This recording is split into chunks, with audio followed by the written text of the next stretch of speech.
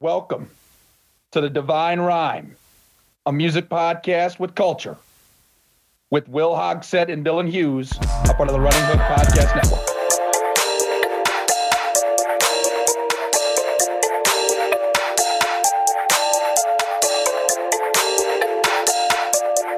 Welcome, everybody, to the third episode of the Divine Rhyme. My name is Will Hogsett, joined again by Dylan Hughes. Another week of J. Cole.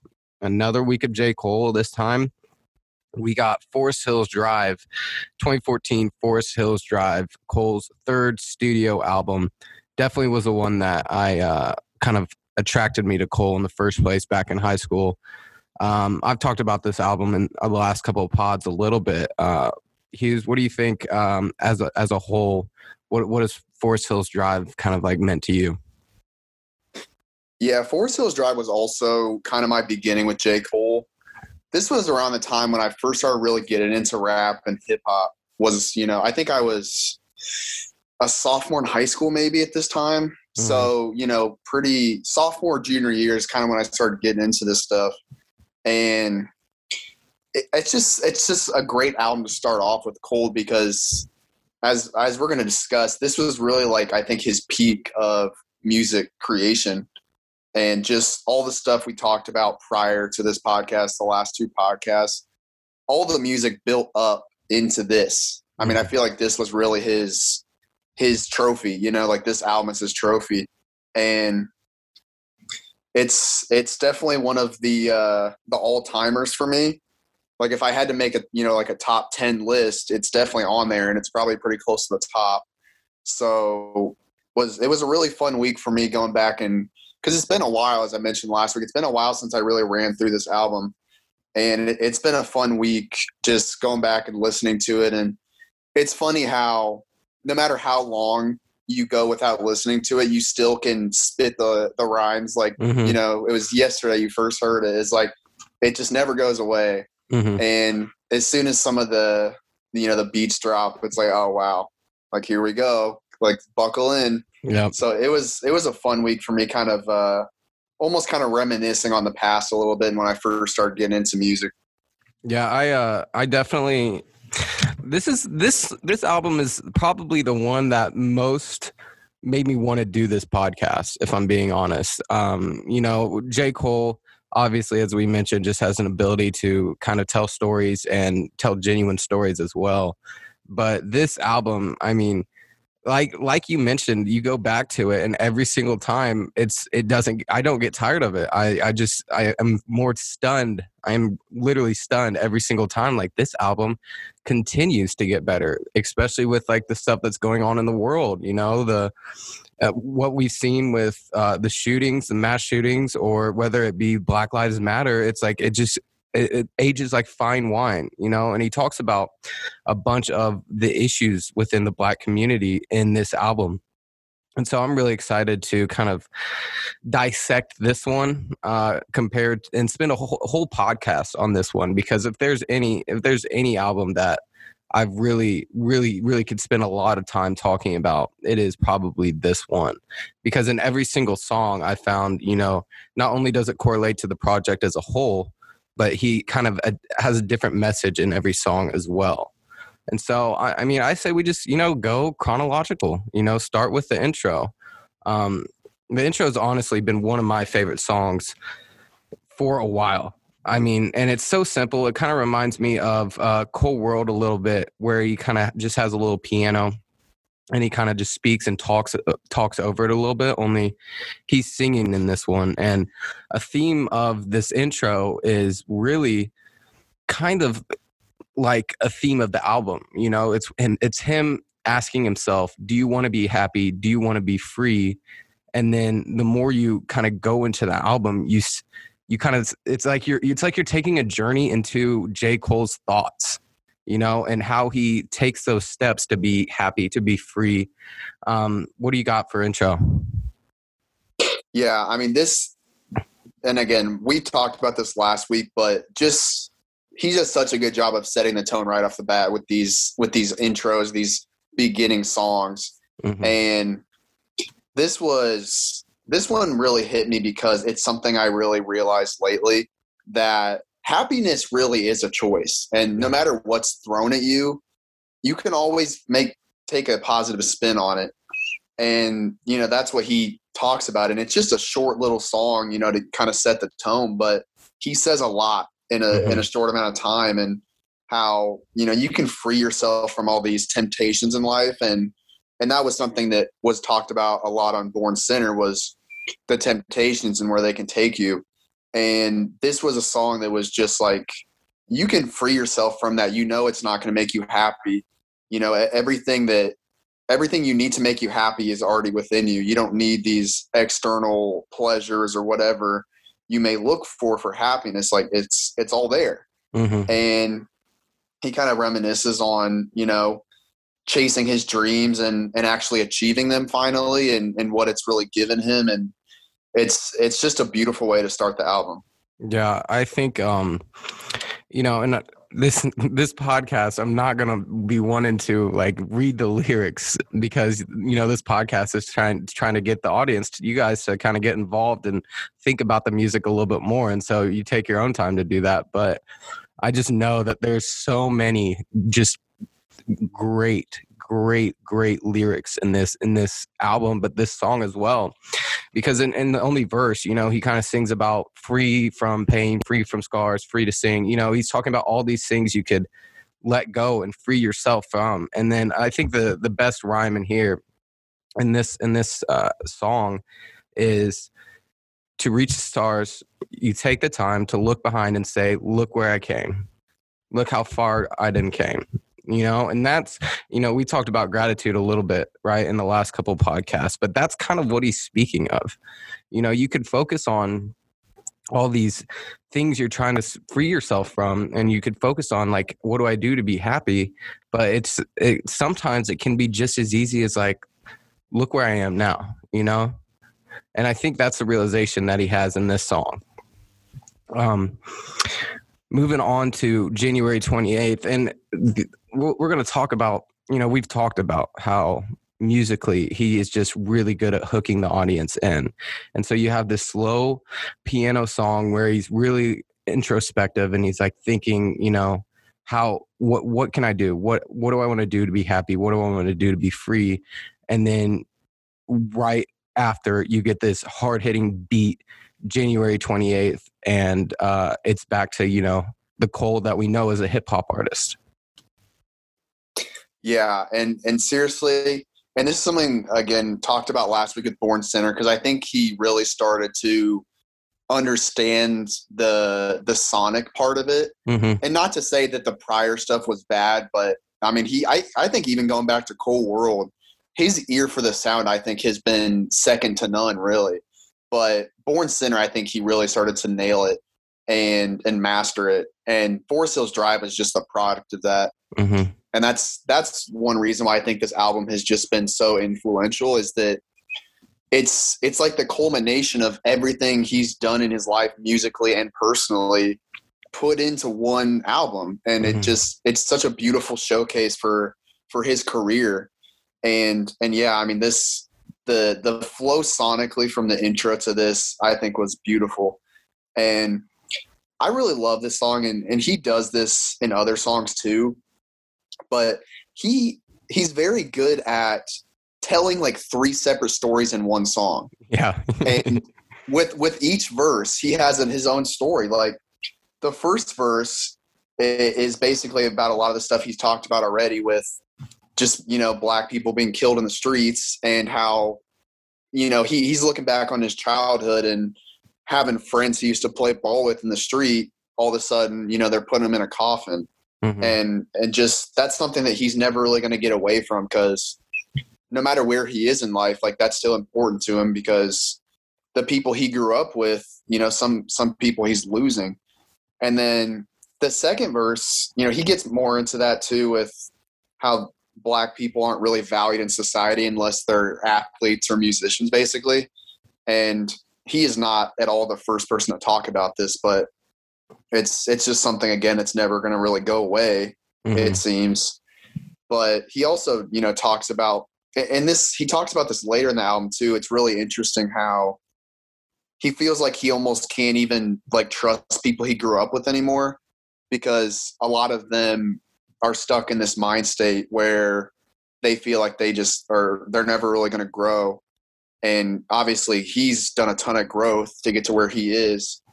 And he just talks about how, there's egos getting in the way of lifelong friendships. And he wants to put that aside and just remember the good times with those people, but sometimes he can't. And, it's just a really, really great song. And the one thing about this album that you can start to notice as you listen through it is he basically goes in chronological order of his life. Mm-hmm. So January 28th is, his birthday.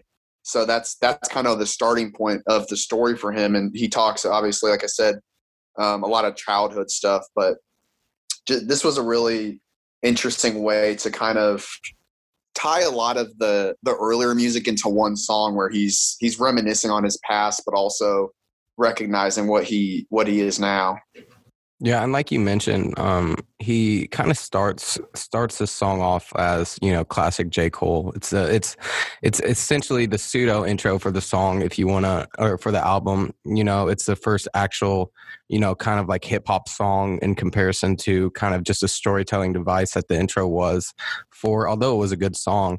And so you kind of, in the first verse, it's kind of old Cole, he's talking like, I'm the greatest. I'll prove it already. If you'd like, I'll do it twice. I mean, the verses are insane, like absolutely insanely written.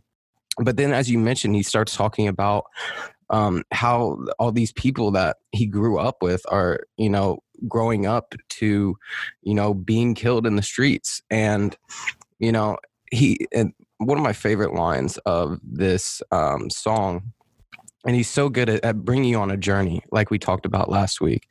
And so in the second verse, he's talking, kind of to his friends, and he's like, let's put our egos aside, right? And should our worst tendencies turn us into enemies. I hope that kind of we remember the good times. But he uses that as a device to switch back into kind of the theme of what I think the song is. Because he mentions, when Hove around, we'll switch up to that do say, gotta show respect one day we're trying to stay where you stay, because we're from where you from. And I think the most interesting part is right after he says, I'm not talking about the slums, I'm talking about that mindset that you mentioned, of keeping these Black people suppressed to an extent, and keeping them dying by themselves, or killing themselves. And then he said, yeah, I said something, and that's what we're gonna get. That's what you kind of get in this whole album. And of course, the next song, What Dreams, is a little bit of a switch up. But like you mentioned before, it's kind of like a story of his life through Hollywood. But then he has it's like an onion. He has other layers and other themes in each song, and just in general throughout the whole album, which is why I think, like we mentioned, we could come back to it and just learn more and more every time. So. Yeah. And one thing that I've noticed about Cole, when he talks about how Black people basically suppress themselves with like this mind state, obviously, and I'm a huge proponent of you have to make decisions for yourself. And, if you want to be who you want to be, like that's it really just falls on you. But one thing I wish he would have talked a little bit more about is that like these mind states are taught. Mm-hmm. Just a mind state of every single person is instilled in you. And I think that's why a lot of people that are kind of born well off already don't struggle with this as much, because they're taught differently. Mm-hmm. And this is something I've talked about so much, with how to really get rid of these issues. Our education system just needs to be improved.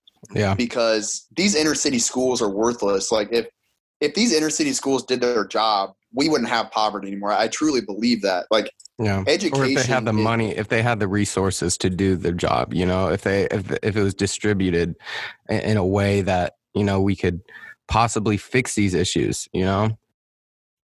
Yeah, and that's what's so troublesome about it, is we have the resources. Like and not to get political, but I don't care about what party you are.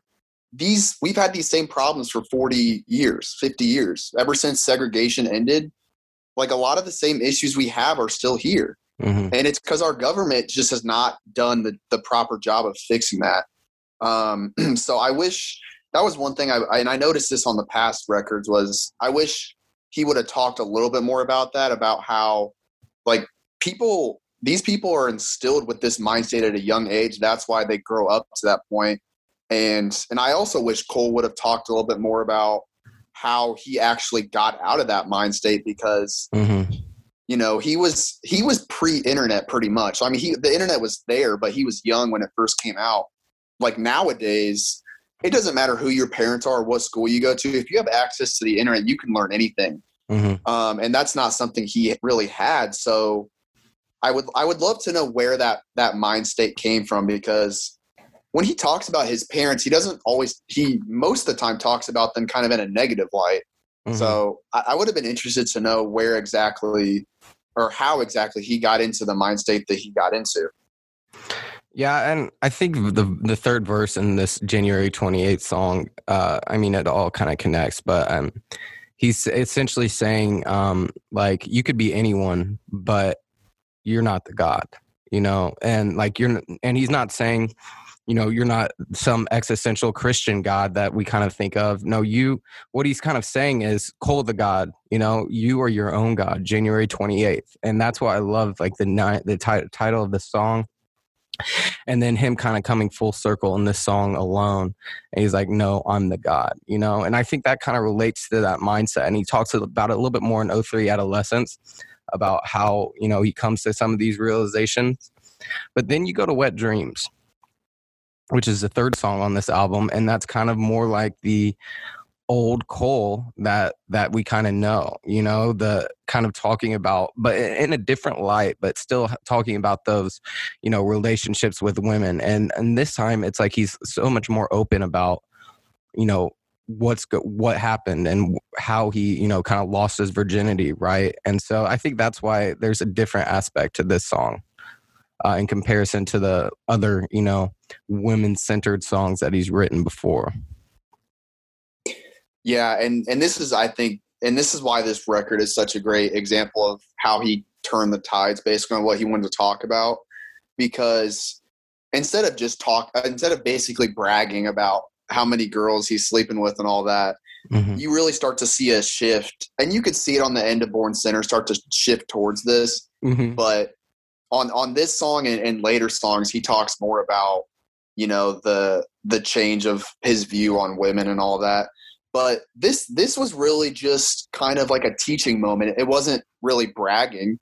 He was just talking about the time he lost his virginity. And it's kind of funny because he talks about how he felt like he needed to be the man, and he thought this girl had a ton of experience and all that. So he talks about how he did all this research to find out how to put a condom on and all that stuff. And once he actually gets there with her, she doesn't know shit. And she thinks that he's so experienced. And I think it's just kind of like a little lesson I took from it is that, you know, no matter how people act, they might not always be who they try to represent. And it's just kind of funny. Like, you don't need to always act like the man, because the likelihood is that other person is not the man or the woman either, you know?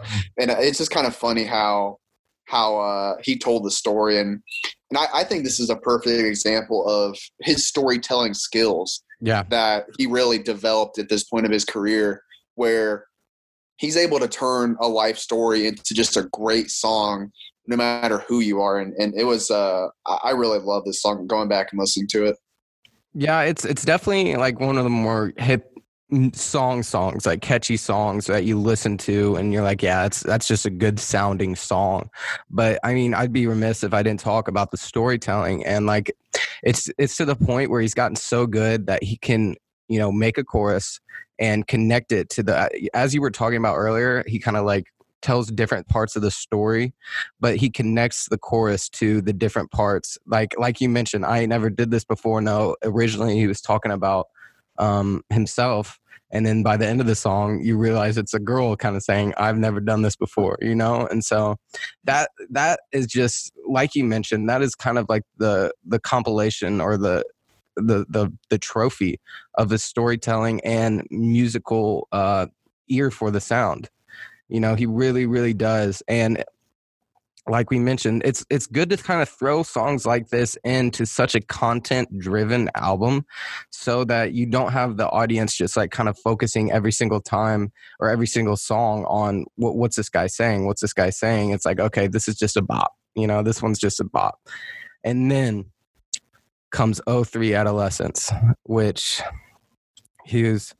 I don't know how many times I've like shared the song on my Instagram story or, you know, this, and I try not to, you know, throw around terms like this too often so that whenever I do say it kind of has a little substance, but this might be the best song I've ever heard in my life. Like, oh my gosh. And it's like the production, the intro, the beautiful kind of like lead up into it, and then the storytelling is incredible. And, you know, he starts the song talking about how he, you know, was essentially in love with this girl, or, you know, how he thinks of himself, right? And the best part about this song is that each verse we could dissect and talk about like how it kind of shows a different side of Cole, but then at the very end, he brings it all back together. And so in this first verse, he kind of talks about how he wishes he wasn't shy, wishes a little bit more fly. That how he feels that if he was like this better version, this ball player, then this girl would like him. But and I love the basketball reference as well, because it's like he's on the bench because my lack of confidence won't let me fly. And it's that realization. It's that realization that it might not be any of these physical things that's holding us back. It might just be his idea of himself. And so you got anything more for that first verse? I mean, we could do a whole pod over this song alone, you know? Well, you know who this girl is, Will? Oh. This is Dreams Girl, baby. Is it really? Dreams Girl, Power Trip. Oh my! I mean, how could it not be? Yeah. He talks about this girl on every album, damn near. Yeah. And again, this is something we've seen in the prior two pods, that he always connects these albums. There's a connective tissue somewhere. Mm-hmm. And this is not the first or last time he'll do it on this album, where he references something that he talked about on a prior album. And I mean, you know, there's not a guarantee that that's the same girl, but I'm imagining just the way he's talked about her before, where he's viewing this girl from like a far distance. He doesn't really know her, but he's just convinced himself like this is the girl for him. But he feels like, I mean, the first line is, I grew up a fucking screw up. You know, like he has no confidence in himself, so he never chases it. Mm-hmm. And this, I just love the end of this verse, because, you know, he's looking back on it and he's like, you know, I may have missed this girl. This could be my dream girl, but I've got way too many other issues right now. I can't think about that. And the end of that first verse, dreaming quiet, trying to dodge a suit and tie, you know, just talking about living in New York City and trying to become a rapper and not have to work that corporate life that a lot of people fall into and become miserable in. And then he ends it, who am I? Yeah. So he's like, it's just a beautiful way to, I mean, this is basically like his first couple of albums all told in one verse. Yeah, literally. Like he just condenses all that into one verse, where he's like, you know what? I was chasing this girl, but man, I'm trying to become a rapper. I'm trying to figure out who I am. And I just gotta keep moving forward. Yeah. And then the chorus, and like I talked about on Wet Dreams, the way he's able to kind of sing the chorus, but have you think of it in a different light each time is really, really incredible. And just shows you how good of a storyteller and how good he is at putting these kind of songs together. I mean, things change, rearrange, and so do I. It ain't always for the better. I mean, every single, he's so good at, you know, telling you how how he feels about himself. And, it's kind of like he's not putting up this kind of fake confidence anymore. He's more focused on figuring out who he is, and so that's why he's not afraid to say, if you see my tears fall, just let me be, move along, nothing to see, because he's more focused on figuring himself out. And it's just great that he's able to put it in such a good song, and kind of correlates so many different ideas with him trying to discover himself.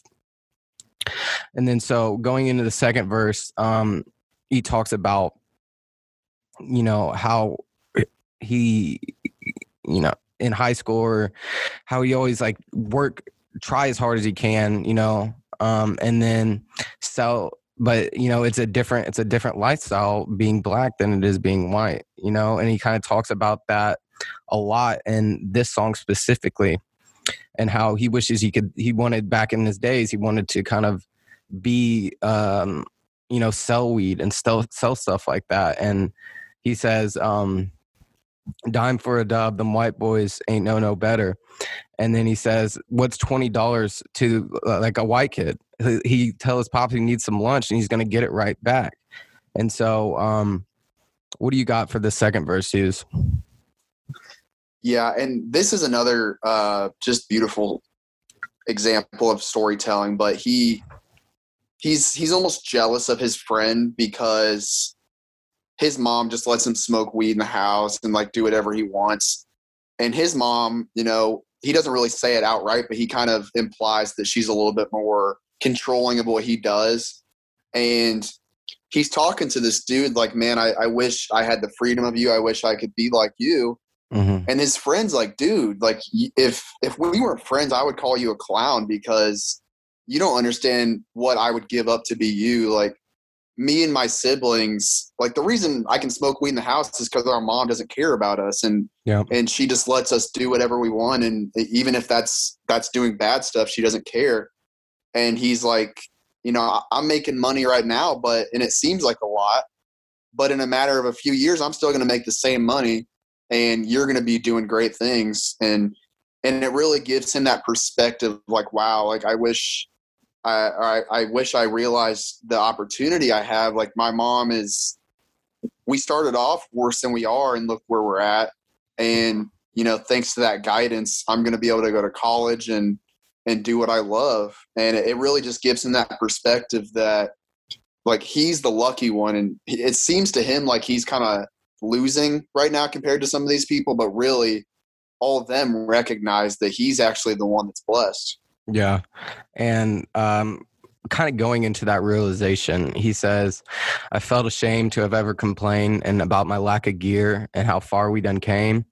And it's that realization that he was talking about in that initial part of the song where he doesn't have the confidence to fire. He doesn't believe in himself enough to go after these girls. It's like him finally coming to that realization that, oh, wait, you made a genius. That's what he's telling his mom. You made a genius and I'm not going to take it for granted. I'm not going to settle for lesser. I'm not going to take what they handed. He's going to take what they owe you and show you that I can fly. And then this line right here, and show old girl what she's missing, the illest homie alive.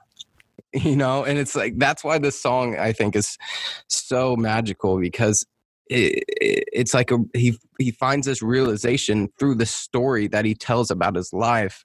And now it's like to the point where I am that guy. I am a genius. I can do this. I mean, and he's already proved himself in the rap game. And so that's another interesting part about it. Like, it's not like he's trying to prove himself in the rap game anymore. It's like he's trying to prove himself to himself. And then, 03 Adolescence, so good.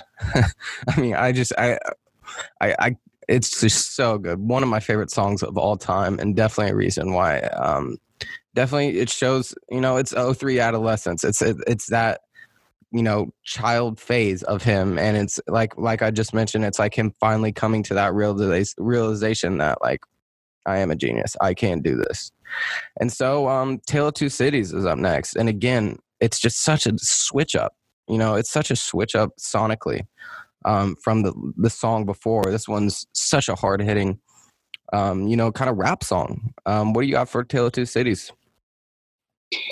Yeah, this is a really interesting one. And this goes back to a lot of the Born Sinner stuff, especially towards the end, where he just talks about kind of the poor mentality and how he really had to overcome this poor mentality by just doing things and achieving things. But a lot of people don't really have that right. Not the right, but they don't end up ever having the chance to do that. Mm-hmm. And he doesn't necessarily reference it all together, but I think he's trying to say the two sides of New York City, basically, because he talks about New York City a ton. And because he just came from Fayetteville, very, poor, poverty stricken city. And now he's in the city that controls the world, basically, with all this money. And he talked a lot about in Born Sinner about the white man and how he, what he's trying to do to his people and all that. And he kind of talks about on this song, some of that same stuff with all these rich people kind of walking around. But then you got the same people in that same city that they don't understand what it's like to have that stuff. Mm-hmm. The nice watches or whatever, the nice cars. And they also don't realize that stuff is not everything. And he talks about how, people just don't know no better because they don't have anything. Mm-hmm. And the value that society puts on things makes it seem like that's what's going to make you, who you want to be. And for some of these people to realize that the things aren't all that, they have to get them somehow. And the story in this song is that they get it through, robbing people. Mm-hmm. Yeah. And I think it's so interesting too, because you see, you have all these themes, right, of these individual songs, but it's him growing up, as when you look at it as him as an album as a whole, or this song within the album as a whole. You get Wet Dreams, where January 28th, like his birthday, his initial. Wet Dreams, which is him losing his virginity. 03 Adolescence, which is him, kind of coming to this realization of who he is to an extent. And then he kind of puts it in context too, because you could look at the Tale of Two Cities. You could look at it as like a reference to Fayetteville, or you could kind of, like you mentioned, you could also look at it as a reference to New York City. And then at the end, the outro, where he's kind of getting back into his introspective self, and he's like, forgive me for everything that I've done. For this world that we look at is, cloudy and gray, and a lot of those tendencies that he just talked about is why, that's why. And so again, this song, this album as a whole is just so well put together. It is just so well put together. And and then he goes into Fire Squad, which Fire Squad is another one of my favorite songs on this album. Actually, these three that we just went over would be my 3-song medley if I had to pick three. 03 Adolescence, Tale of Two Cities, and then Fire Squad. But what I want to talk about in Fire Squad is it just sounds so good. The production, it hits you, the bass, it kind of all goes together so well. So what do you have over Fire Squad? Yeah, this was a really good song too. And I kind of got a come up vibe on this. Mm-hmm. He talked, this is kind of the point where he feels like he's sitting at the top. And again, he does such a great job of laying these albums out. This is kind of like heading towards the peak of the album, where he's getting to fame and he's kind of realizing some of the downsides to it. Mm-hmm. And what I really took away from it is the chorus. I think he's talking kind of just about the people in his life, or his old life, mm-hmm. that are kind of holding him back from trying to get to where he goes. And he's like, if you, he talks about, he says, "Tell me, girl, why you stressing me for time? When you tell me you love me, can't you see I'm trying to climb?" So he's talking about, this girl that's kind of trying to hold him down and just keep him where he's at. Mm-hmm. And he's like, if you really love me, like, you got to recognize that I'm trying to to do what's best for me, whether that's what's best for you or not. And then he talks about, friends. He's like, if you're scared to take a chance, how the fuck are you going to get rich? Mm-hmm. And he's just talking about, people in his life that are just basically complacent where they're at and they're comfortable. But something we've talked about on here before and something we'll continue to talk about is if you want to grow in life, like you gotta take some chances and do some things that are going to make you uncomfortable. And I don't think Cole was really uncomfortable with the moves he was making because he had that faith, but the people around him, they just kind of wanted to chill. And I think this song was kind of just a showcase of some of the things he talked about earlier too, where he's like, I love these people that I grew up with, but to do what's best for me, I kind of have to keep a distance for them because they're going to try to hold me back. Yeah, and then in the third verse, he talks about how white performers have stolen kind of a lot of the sound, like he mentioned, in different genres from Black or people of color, just in general. He talks about how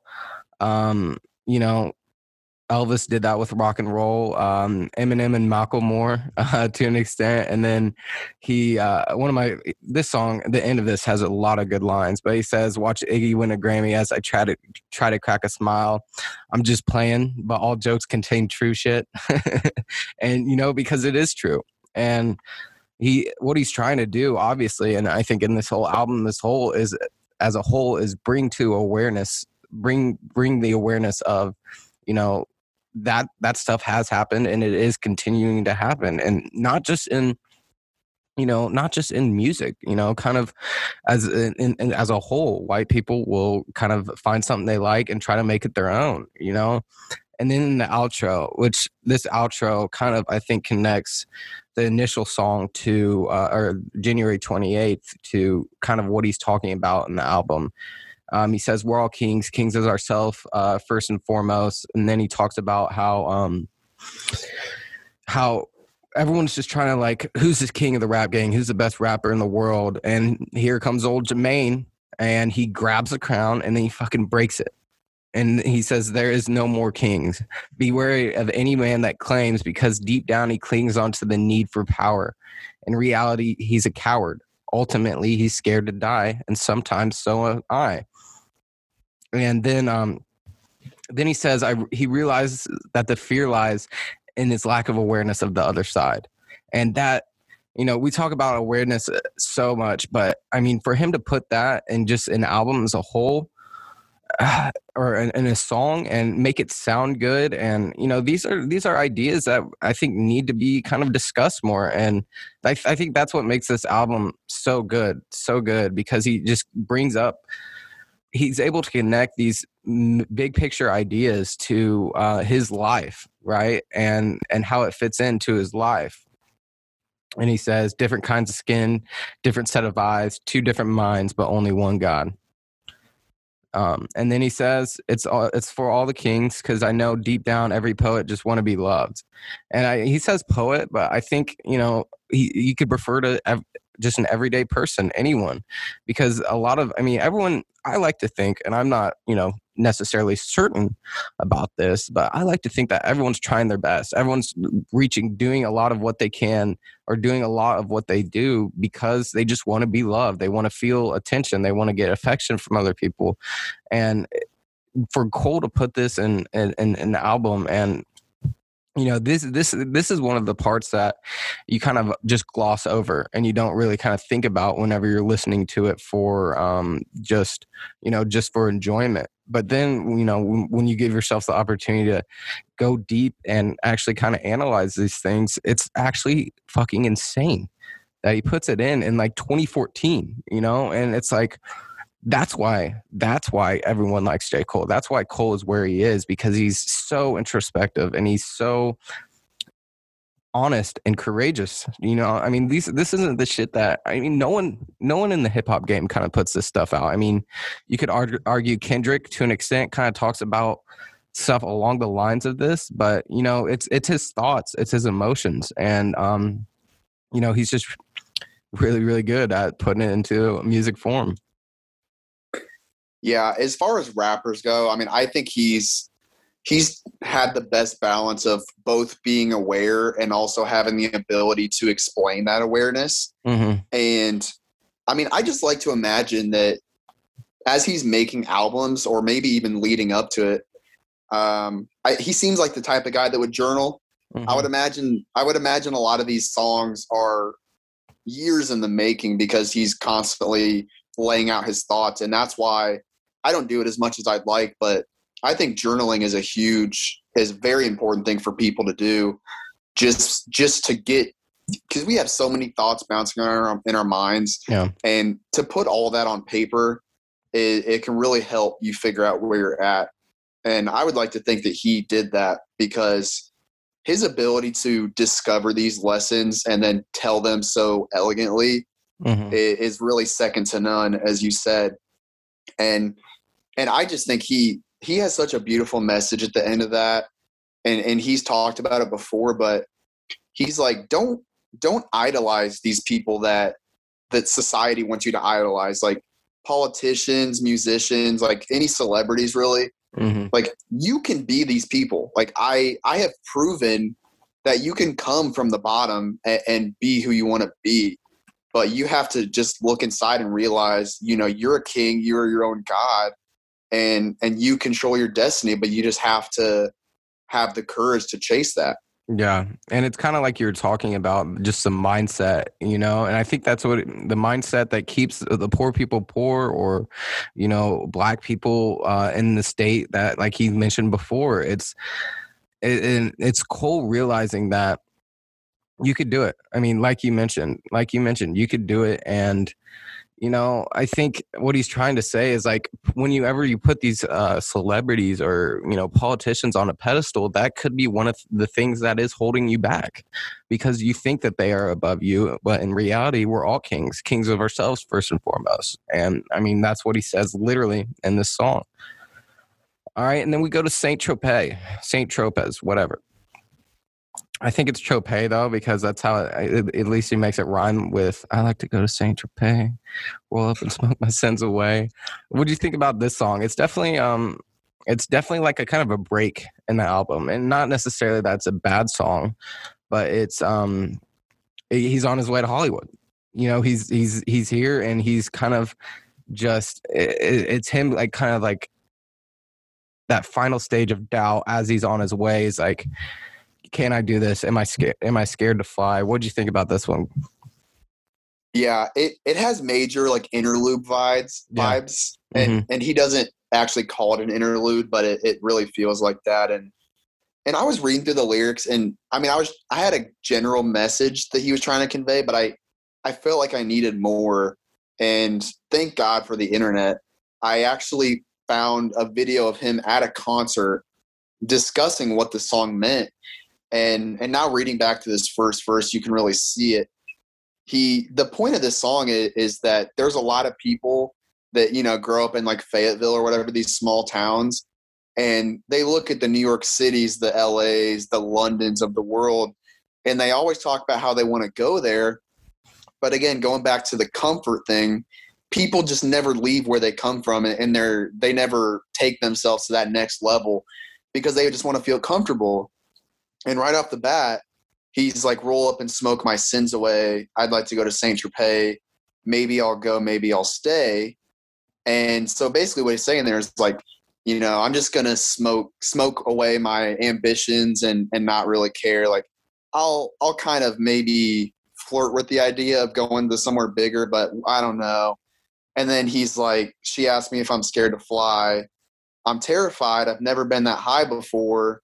Very bad reason not to go. And I just think that's a beautiful, again, man, like 10 lines or whatever it is, just of genius work, where he doesn't waste a single line. And he's like, it's okay if you're scared. Like, you gotta go. And if you're scared, then it's probably a sign that you really should go, because you're stepping out of your comfort zone.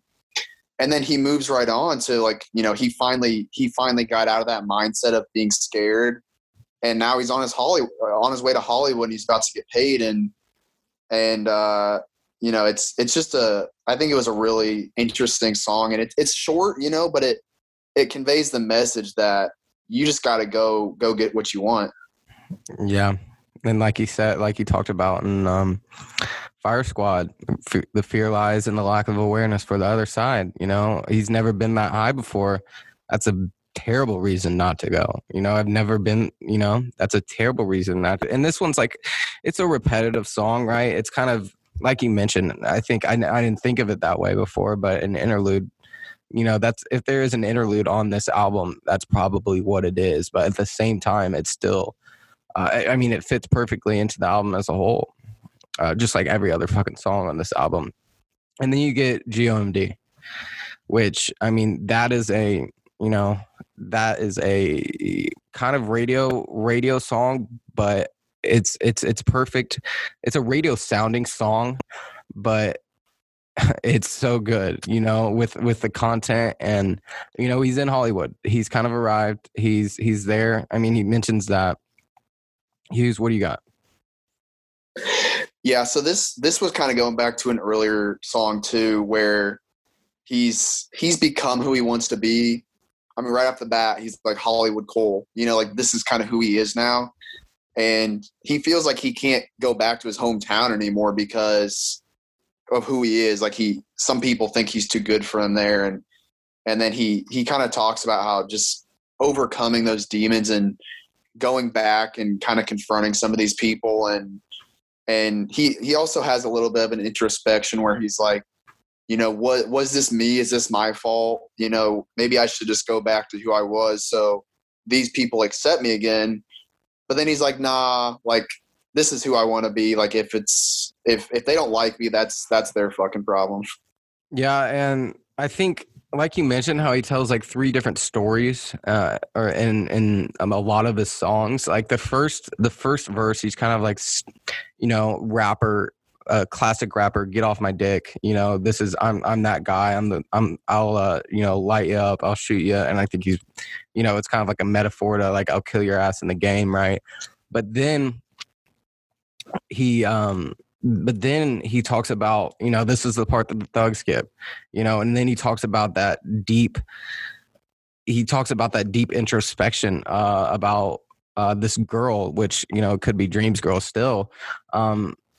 But at the end, he's still saying like, get off my dick. I think that's what I kind of took from this song. It's like, I could talk about this stuff, how I actually care about this girl and still be a hip hop rapper. And so it's like, he's saying, get off my dick to the rappers again, only it's like, he's going to do whatever he wants. Yeah. And again, this is an important development for the, how he sees women thing. And the next song is completely about that. Mm-hmm. But it's interesting that he is finally talking about love and like the way that, you know, basically an adult talks about it. Yeah. Where he's like, you know, like that the chasing women thing is just, it has an expiration date on it. Mm-hmm. And he's finally recognized that, you know, he's ready to have that genuine love in his life. And yeah, as you mentioned, if people don't want to hear that, then they can just not listen to it. Yeah. And I bought the, I think I mentioned this on the last pod, but I bought the vinyl, and it makes so much sense that this is the first song on the second disc, you know, and because we talked about, you know, in all of his albums, how he's able to give you a theme of the album, and then in the second half he kind of goes into a bit more detail, and it really switches it up. And you know, so and again, we talked about how he kind of tells a story about his journey to Hollywood, right? But at the same time, he's telling the story about himself, you know, and his mindset. And so, like you said, and then you go to, what is it, Hello, after this song? No Role Models. No Role Models, you know. And the second half of this album is, you know, it's not him kind of like explaining his I mean, come up. I mean, obviously it is, but it's an onion, you know. The more I listen to it, it's like no role models, but he's here right now. I mean, it's so simple, but he talks about like, and I think it's a look into the Black experience as well in the Black community. How other than, you know, like you mentioned, having a artist or a basketball player, you know, there's no role models for Black people to look at. And as you mentioned, I think he's trying to say that is another kind of limiting device that society puts on poor or Black people as well.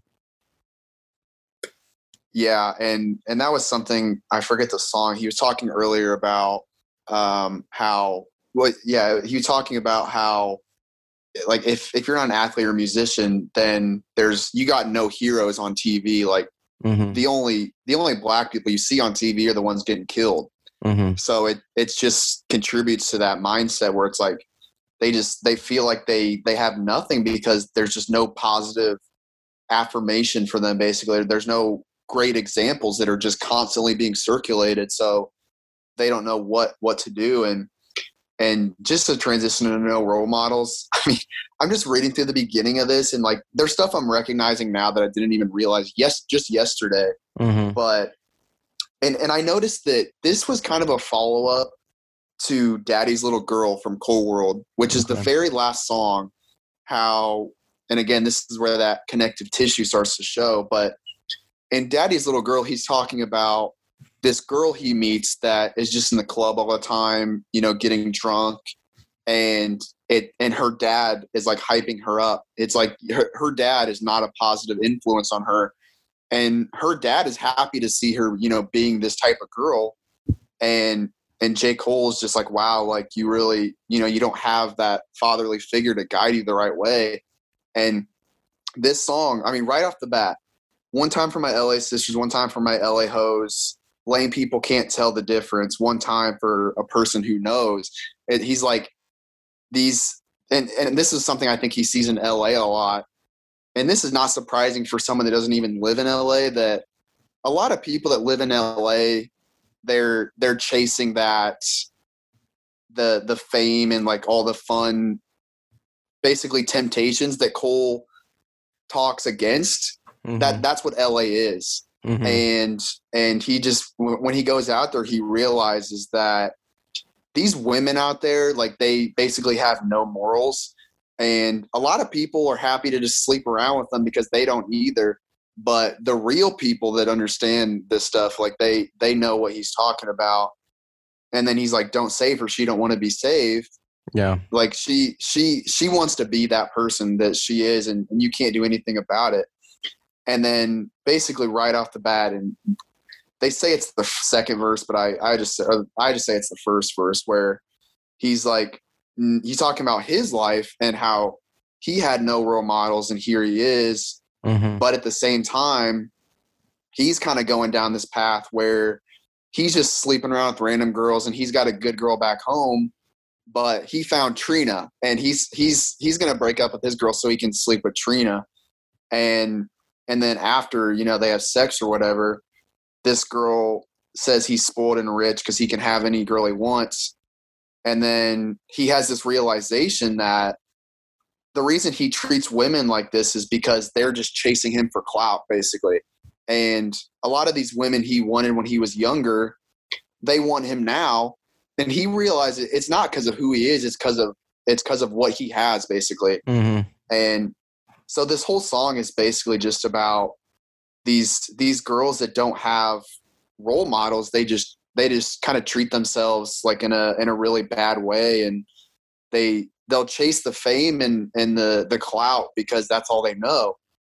And Cole really realizes at this point he's over these women. Like he's done with these girls that are going to sleep with him just because he's J. Cole.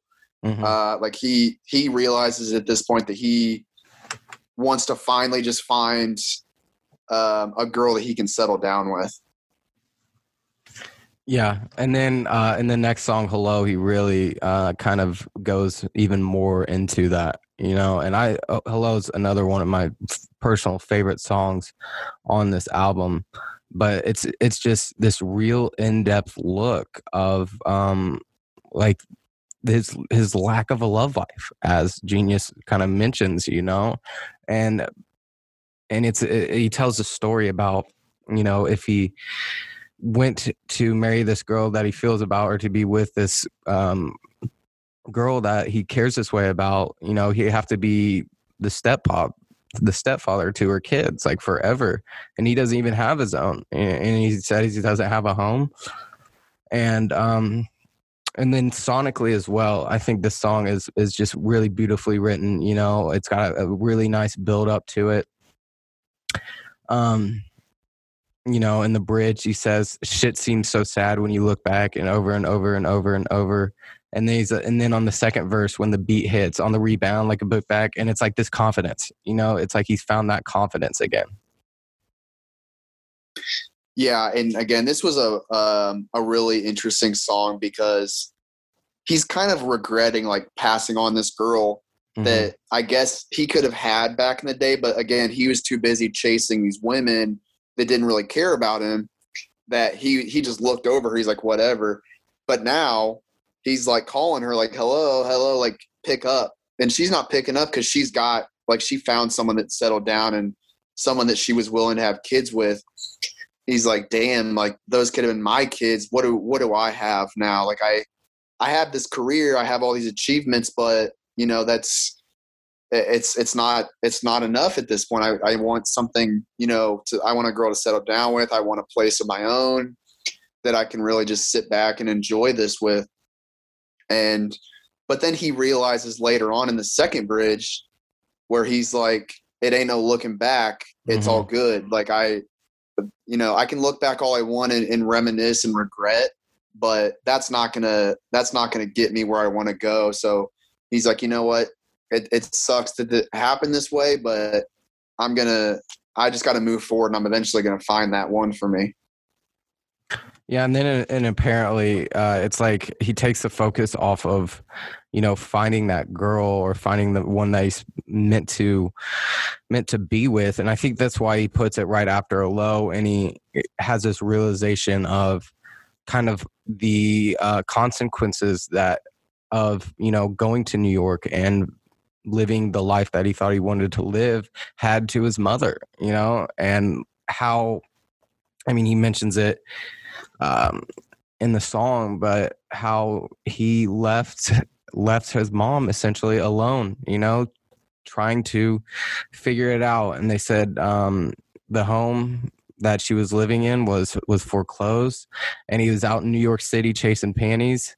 And this is just another really, really reflective song that J. Cole has. And the reason it's so good is because of the genuine nature and how he's so vulnerable on the verses. How could you be so strong? How could I be so selfish? I know I could be so selfish. And then he kind of compares the relationship that he wants with a girl that's not his mom to how his mom was treating him, and how he loves her just like I love you. And this is one of the most probably listened to songs on the album, and it definitely sounds good, and it's kind of like a radio hit to an extent. But the narrative is just really incredible. And we talked about Cole's vulnerability, and that's what makes him kind of who he is. But this song really, really shows it. Yeah, and I'll just say, it's tough to pick a favorite song, but I think this might be my favorite. Every time it comes on, I just kind of feel a different type of way. And my 3-song medley is No Role Models, Hello, and Apparently. Yeah. It's just those 3 songs back to back to back, I just think are awesome. And first of all, like, I just love how he starts it saying, this is my canvas, I'm gonna paint it how I want it. Yeah. And again, that's just more discussion of how you control your life. You can do what you want. And then a couple lines later, he's like, there's no right or wrong, only a song. And that's something I've realized lately too. It's like, these songs, like, our life is a song. Like, it's just something that continues to develop, and you don't really want to get to the end. Like, that was an interesting kind of metaphor, I guess, for life. like life is like a song. Like you don't want to get to the end of it. You're enjoying it as it's going. And there's going to be things that some people don't like about your song, but it's your song, and it doesn't matter whether you make mistakes or not. It's your song. And yeah, again, more regret kind of on his past life and how he was up in New York City, just again, chasing women. And meanwhile, back home, the place that he only knew as home, Fayetteville, his mom's getting foreclosed on this house that he grew up in. And he's like, man, like I was so selfish. How could I let you go through that?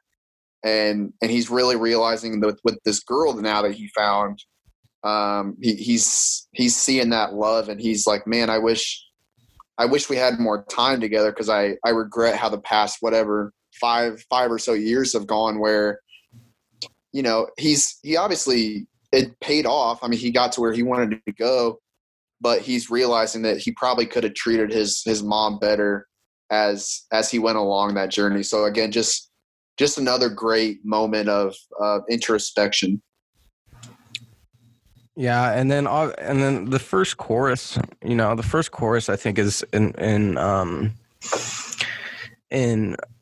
reflection to his relationship with his mom. I keep my head high, I got my wings. Apparently, you believe in me. But I think whenever you get to the ending of the song and the second time the chorus hits, he's really speaking to like the God that he believes in. I keep my faith strong. I ask the Lord to follow me. I've been unfaithful. I don't know why you call on me. And I think it's this kind of realization of kind of why he's here and what he wants to do with his life. And you believe in me, and I thank you for it. And then goes into Love Yours, which one of the great songs on this album too, and it's the message, and it's simple, and it's kind of repetitive, but there's no such thing as a life that's better than yours. And that kind of connects to January 28th, where originally, you start this album and he's like, I'm the God of my own life. And he's like, no one's a God. And then you get into Fire Squad, and he talks about that kind of theme as well. Like, we're all kings of ourselves first and foremost. And then this one, it's just, I think, the crux of the album, where he's like, no such thing as a life that's better than yours. And he kind of talks about the struggle that he's been through and the things that he's been through, and how a lot of people, you want to compare the lives of his or other people or celebrities, which is again another theme of this album, to yours. But at the end of the day, I mean, your life is your life, and I think that's really ties the album together at the end very well. Yeah, and again, just another great discussion on the downsides of fame, where I think he felt like he needed to chase all this stuff to be happy. And once he really got all that, he's like, wow, like this isn't everything I thought it would be. And, he's like, the good news is you came a long way. The bad news is you went the wrong way. And he's like, you know what? Like, you on the road to fame and fortune, you're going to get that stuff, and you're going to look back and be like, wow, like I did a lot. But then you're also going to look back and be like, wow. And again, this goes back to apparently where he's like, you kind of treated some people the wrong way along the way. And in order to get what you want, you may have sacrificed a little bit too much. And there's going to be some stuff you're not going to be able to get back, as he talked about. And apparently the time with his mother, he's not going to get back because of that. And he's like, he says, think being broke was better. And he's like, no disrespect to the people that don't have anything and aren't able to pay their bills. But, the things that really matter in life is love. And like, that's all you should really chase. And again, that's something that we talk about pretty much every pod now. And any chance I get to talk about it, I'm going to, because I just think like love is the answer to everything. It really is. Yeah. And that's exactly what he's saying here. It's like, you can have all the fame and fortune that you want, but at the end of the day, if you have a house full of people that you love and people that love you, you're going to be happy. And like in the second verse, he's like, for what's money without happiness, or hard times without the people you love? Mm-hmm. And that's exactly it. It's like, you can have that big, beautiful house and all that money, but if you don't have people around you that help you through the hard times, because there will be people there to help you through the easy times. Mm-hmm. Everyone's there when things are going well, but when things are going bad, people start kind of flaking out on you, and those people that really stick around, that's who you got to stay by. Yeah, I mean, you said it. You said it perfectly, Hughes. There's always going to be, as you mentioned, there's always going to be a bigger house. There's always going to be a better whip. There's always going to be clothes fresher, but you ain't never going to be happy till you love yours. And in the search for happiness, I think society kind of puts on these ideas that all the money, the fame, the women, or whatever, as Cole has discussed in this whole album, is what's going to make you happy. But take it from Cole.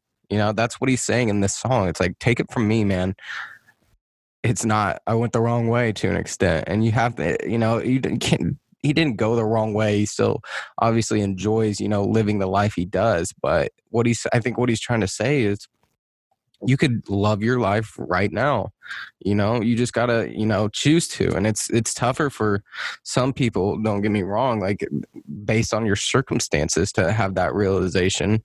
But I think that's another kind of point that Cole is trying to show in this song. And then Note to Self, which that's a pretty good song, man. Pretty good song. It kind of it's got the same piano as the intro, and so it really brings this album full circle, of course. But he says, wherever you go, whatever you do, whatever you see, it don't matter, and I think there's a lot that we could kind of talk about in this kind of outro track, whether it be the kind of content of the song as he wants, but then he also spends like 10 minutes, literally 10 minutes, just like going on and on about, the roll credits. But I think if to start with like the song, essentially, it's one of the lines that really stuck with me is, whatever we do, whatever we see, whatever we be, it don't matter. I don't mind because you don't matter. I don't mind because I don't matter. All shit don't matter. We'll see in the end. Because at the end of the day, it's like, we'll find out in the end if it matters. And so it's kind of like him saying, be whoever you want, be kind of yourself, and then he kind of goes into, I've got a feeling that there's something more, something that holds us together. And I think that kind of goes with the love theme that he was talking about, and how when you say, all you need is love, like the Beatles, right? All you need is love. And people will be like, it's not that simple, but I think that's what he's kind of referencing when he says, I've got a feeling that there's something that holds us together, Yeah, that's absolutely what it is. And again, this is like, he's just so good at beginning and closing these albums, like perfectly tying that bow on it. Mm-hmm. And, this whole album is just a story into his mind frame at each point in his life. And at the end of this album is like where he is now. And he realized, you can throw all the other bullshit away. Like, love is the only thing that ties us together. And as you kind of mentioned, he spends like 10 minutes thanking people at the end. Mm-hmm. And I was kind of reading through some of that yesterday to see if there was any takeaways. And one part I thought was interesting was, he talks about Drake and Kendrick Lamar, and how some people may view them as like competitors, mm-hmm. but they're at the top together, and like they recognize each other and appreciate each other, and they want to show people that love is the way to the top. You don't have to have beef with somebody or fight someone or be negative to mm-hmm. move up. Like the best and most natural way to do it is through love. And as we've seen with both of those guys, they've made appearances on his albums, and obviously not this one with the no features, but just showing that, it's like love goes a long way, and it's going to help both people involved, and genuine love too, not fake love, mm-hmm. As Drake has talked about yeah. on songs. But I just think it's such a beautiful way to end it. And it's called Note to Self. So like, it's almost like a journal to himself, like just, you need to remember that love is what lasts, and all the other stuff fades away, but love is truly eternal. Yeah, and he talks about that, and I think it's 10 minutes where he spends just kind of like chatting in the mic, right? But there is stuff that you could pull out of it, whether it's the content or whether it's him, like him being himself. And we've talked about just him being so genuine. This is a song that kind of shows it. He doesn't give a fuck, man. He's gonna spend 10 minutes, shout out 93 people, shout out Dale Earnhardt Jr., shout out fucking Jonah Hill, and then he's be like, nah, I don't know those guys. I don't know those guys. And so and he says it all came full circle, and I had to put this shit out in 2014, and that's just another. That's why I love this album so much, man. And it does kind of feel like a full circle album. And I don't want to say it's the peak of his artistic career, because like he has some good shit after, but it's definitely the most Cole album, in my opinion, at least. It's definitely the album where like, yeah, that guy was in his wheelhouse right there. That was the perfect timing, perfect. And it's interesting, as I was reading more into it, he actually made that album in Hollywood. And although it is, as in his words, like a fuck Hollywood album, because he's like giving this story of, as a person who's made it there, as we've talked about multiple songs, and saying, love yourself, love your fucking family. And I don't know, this album has always been one that I've kind of like always gone back through every year and kind of listened to. And what's so impressive to me is whenever I was on a way to a baseball game back in high school, listening to this album, like thinking, yeah, this stuff sounds cool. In 2014, it's like, now with the 6 or 7 years that have been in between that, it's like a completely different experience. And it's obviously, as we mentioned, still relevant, especially with the issues within the nation that we're still having. Obviously, Black people are still getting killed in the streets. The Black Lives Matter movement was really big in this last summer of 2020, but this is the shit he was talking about in 2014. And it's still, if not more relevant than it was back then, Yeah. And it's going to be timeless. And I say that recognizing that like the future that we want in America is not going to get here very quickly. And it's sad to say that, but I mean, look, it's been 7 years since he did this. And like you just said, it's gotten worse, really, or it's at least stayed the same, which staying the same is worse almost, because you think each time it happens, we would fix stuff, and it continues to happen. So it's going to be, I think it's going to last a long time. And I think and hopefully the decades and decades until he's, gone off this earth, I think that's what people are going to look back on and say, wow, like this was who J. Cole was. And we're not done with J. Cole. We still have one pod left with 2 albums, but I think this was his peak, and not to say that as he hasn't put out awesome stuff since, but I just think with everything that he put out prior to this like ties the bow on everything. It really answers all the questions that he wasn't really even looking for answers for, but he was just living this life, and he recognized over time, like, oh, here's something I realized, let me fix this. Here's something I realized, let me fix this. And it's like all of those little lessons that he learned, he puts into this album. And I think Born Sinner did a really good job of leading into it, where he recognizes a lot of the same things, but he's not quite there. Like he needs a little bit more time to finally come to terms with all this stuff. And this is the record where he really does. So I I just think this is the one that's going to last forever for me.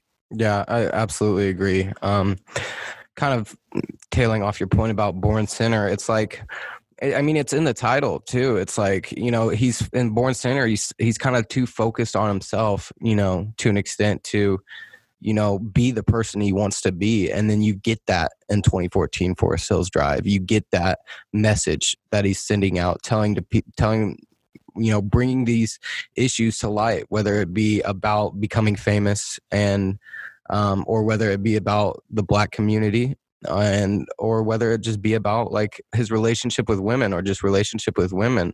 He's gotten to the point where he's not so caught up in himself to an extent to realize these things. And like you mentioned, we talked about, and the term no skip album gets tossed around left and right to a disgusting degree at some points, honestly. But if there's one album, if someone asked me what's a no skip album, this one, easily, because you can't. And whether it's the way it sounds, or whether it's the message, or whether it's, you mentioned in the last pod how it was like he takes you on this roller coaster ride through his storytelling, but through the production as well. And I think we talked about in Born Sinner a little bit how he does find that like groove with the production, but he also but in this album, I think, like you mentioned, he really just puts it together completely. And so yeah, that's all I got for this album. One of my favorites of all time. Like you mentioned, top 3. What we got up next week, Hughes? So For Your Eyes Only, which is basically a love album, like, not to spoil it, but that's what it leads into. So again, just he does such a great job in these outros of setting up the next thing. But it's man, I've been listening to it lately just because I've been talking about it. I'm like, man, I need to go back and listen to that even before we do the pod. Mm-hmm. But For Your Eyes Only, just not recognized a ton. I think it's a beautiful album, and I'm looking forward to hearing what you have to say about it. And then KOD, which is a little bit of a switch up. It's a little bit more hip hop, but it's good. And I think it's going to be a fun way to close out this J. Cole journey. The man himself, Dylan Hughes, I was talking about, by the way. All right. Thanks again for tuning in to another episode of The Divine Rhyme. This has been Will Hogsett and Dylan Hughes. Next week, KOD and For Your Eyes Only.